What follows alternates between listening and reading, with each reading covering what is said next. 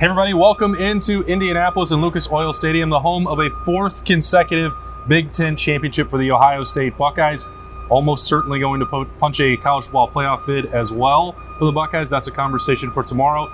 Today, it was 22-10 over Northwestern. I don't think that's the kind of game, Berm, that anybody really expected, but it's still a rapid reaction brought to you by Byers Auto of a Buckeyes win in a title game. That feels pretty familiar. Everything else was a little more strange. Yeah, and at the risk of pissing people off, because I say this pretty much every week, a win is a win is a win is a win in 2020. And yes, the Buckeyes should have played better. Like, they're not going to make excuses for that first half. Basically, for those first three quarters, Justin Fields had excuses he could have made. The Buckeyes have excuses they could have made. Playing without their first three safeties, for example, could have been an excuse. But, you know, the defense rose to the occasion in the second half.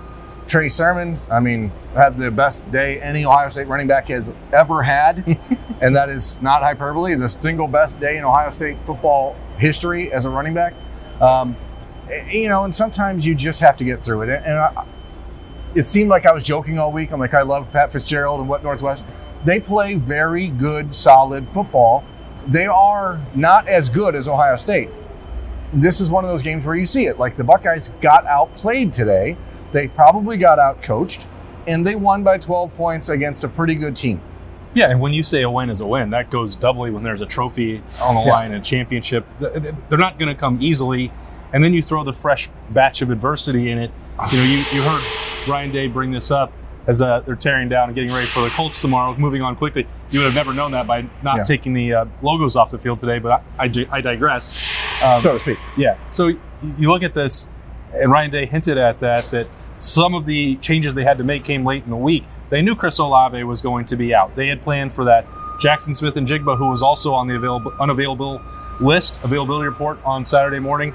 That's another big piece. You have to assume that he was going to be playing a lot more snaps for the Buckeyes as they were practicing for this game. So you take those pieces out. You take Baron Browning out of the equation. You lose a punter, which credit to Zach Hoover for stepping up in a walk-on situation. We can name a bunch of guys who did that. And that happened on Friday. Yes. So the Buckeyes lost their punter on Friday. Today, they walk into the stadium today and expect Marcus Hooker and Ronnie Hickman to play, and then both of them can't play because of injuries. They're not the COVID issues, but then you're all of a sudden, well, what do we do now?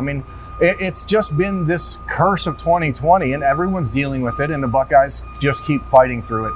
I don't think that people can truly understand how difficult these situations are when you've played 3 games in the last 6 weeks, and you just really have no idea from day to day who's going to play. So the offense was losing those key pieces, and Chris Olave is one of the best wide receivers in America. Baron Browning is one of the most valuable playmakers that Ohio State can have because he can play so many different positions, which he proved 2 weeks ago at Michigan State. Drew Crispin, we know his value on special teams. The coaching staff, Brian Hartline and Al Washington were not here. So all 3 phases and 2 key members of the coaching staff were not here. So nobody in that locker room down there is going to complain about 22-10. They just simply are not. All right, you look at Brian Hartline, for example, who's been out, we believe, since like Monday. And you have 2 new receivers in Julian Fleming and Jamison Williams who really have to step up.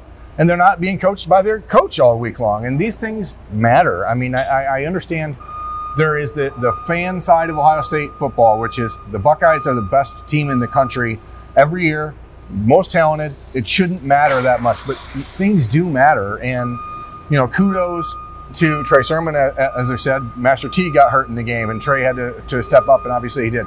Justin Fields played his worst game as a Buckeye. The defensive line down 2 defensive ends, Tyler Friday, Javonte Jean-Baptiste not playing. Justin Hilliard, what can you say?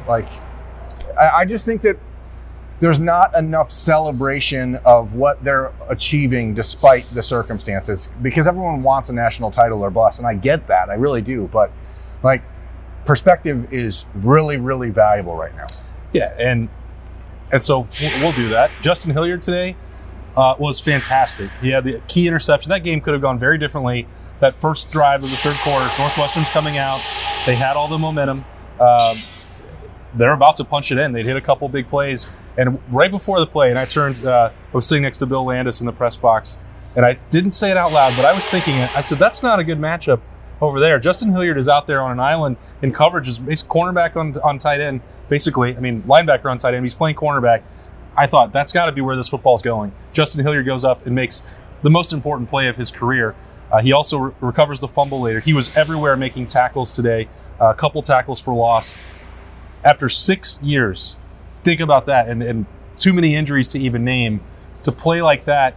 I thought long and hard about giving him the MVP award. I wish that this was like other bowl games where they give one on offense and defense, because he's not going to get enough credit or remembered maybe for the way that Trey Sermon will in this game.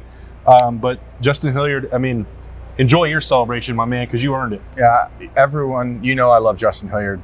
Just as a person, his family is great. The things that he's had to go through in these last 6 years, and to get that opportunity because Baron Browning, who's had to go through so much of his own stuff, is out.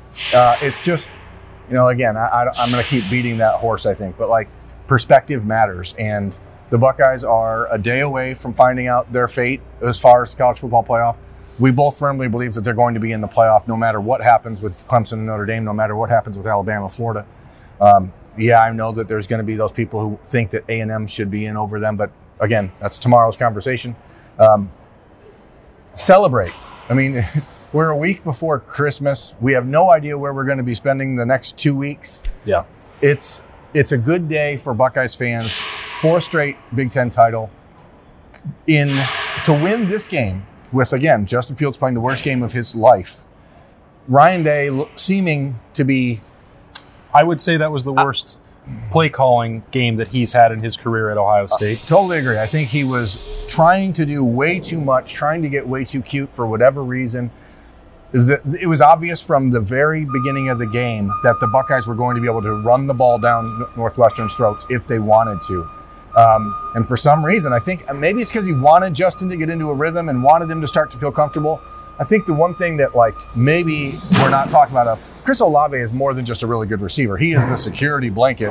Garrett Wilson is the superstar, the flashy play guy. But Chris Olave is I know where he's going to be every play. I know he's going to be open. And if I'm in trouble, I look to him. There were multiple times in this game when Julian Fleming, playing Olave's position, was open. And Justin Fields didn't throw the ball to him. And I think it's just because he doesn't have that trust. And you take away that security blanket and you see a quarterback that looked a little bit skittish for the first time in a long time. All right, well, Justin Fields and the sprained thumb or strain, however that turns out, he's going to get some medical attention on that. We'll talk about that later. Big Ten, I talked to Kevin Warren on Friday. Seemed to be, I left that conversation thinking that the rule for COVID protocol would change. The Big Ten rule will apply to Ohio State in the college football playoff. That is a conversation for Sunday or Monday. Where is the Rose Bowl going to be played?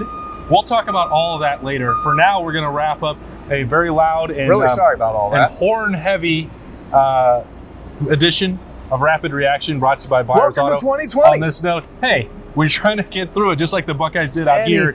Anything can happen this year. 22-10, Ohio State are the 4-time consecutive Big Ten champions. The College Football Playoff Selection Show is tomorrow as the Buckeyes wait for the next step, that next mission, as they call it. He's Burn, I'm Austin Ward.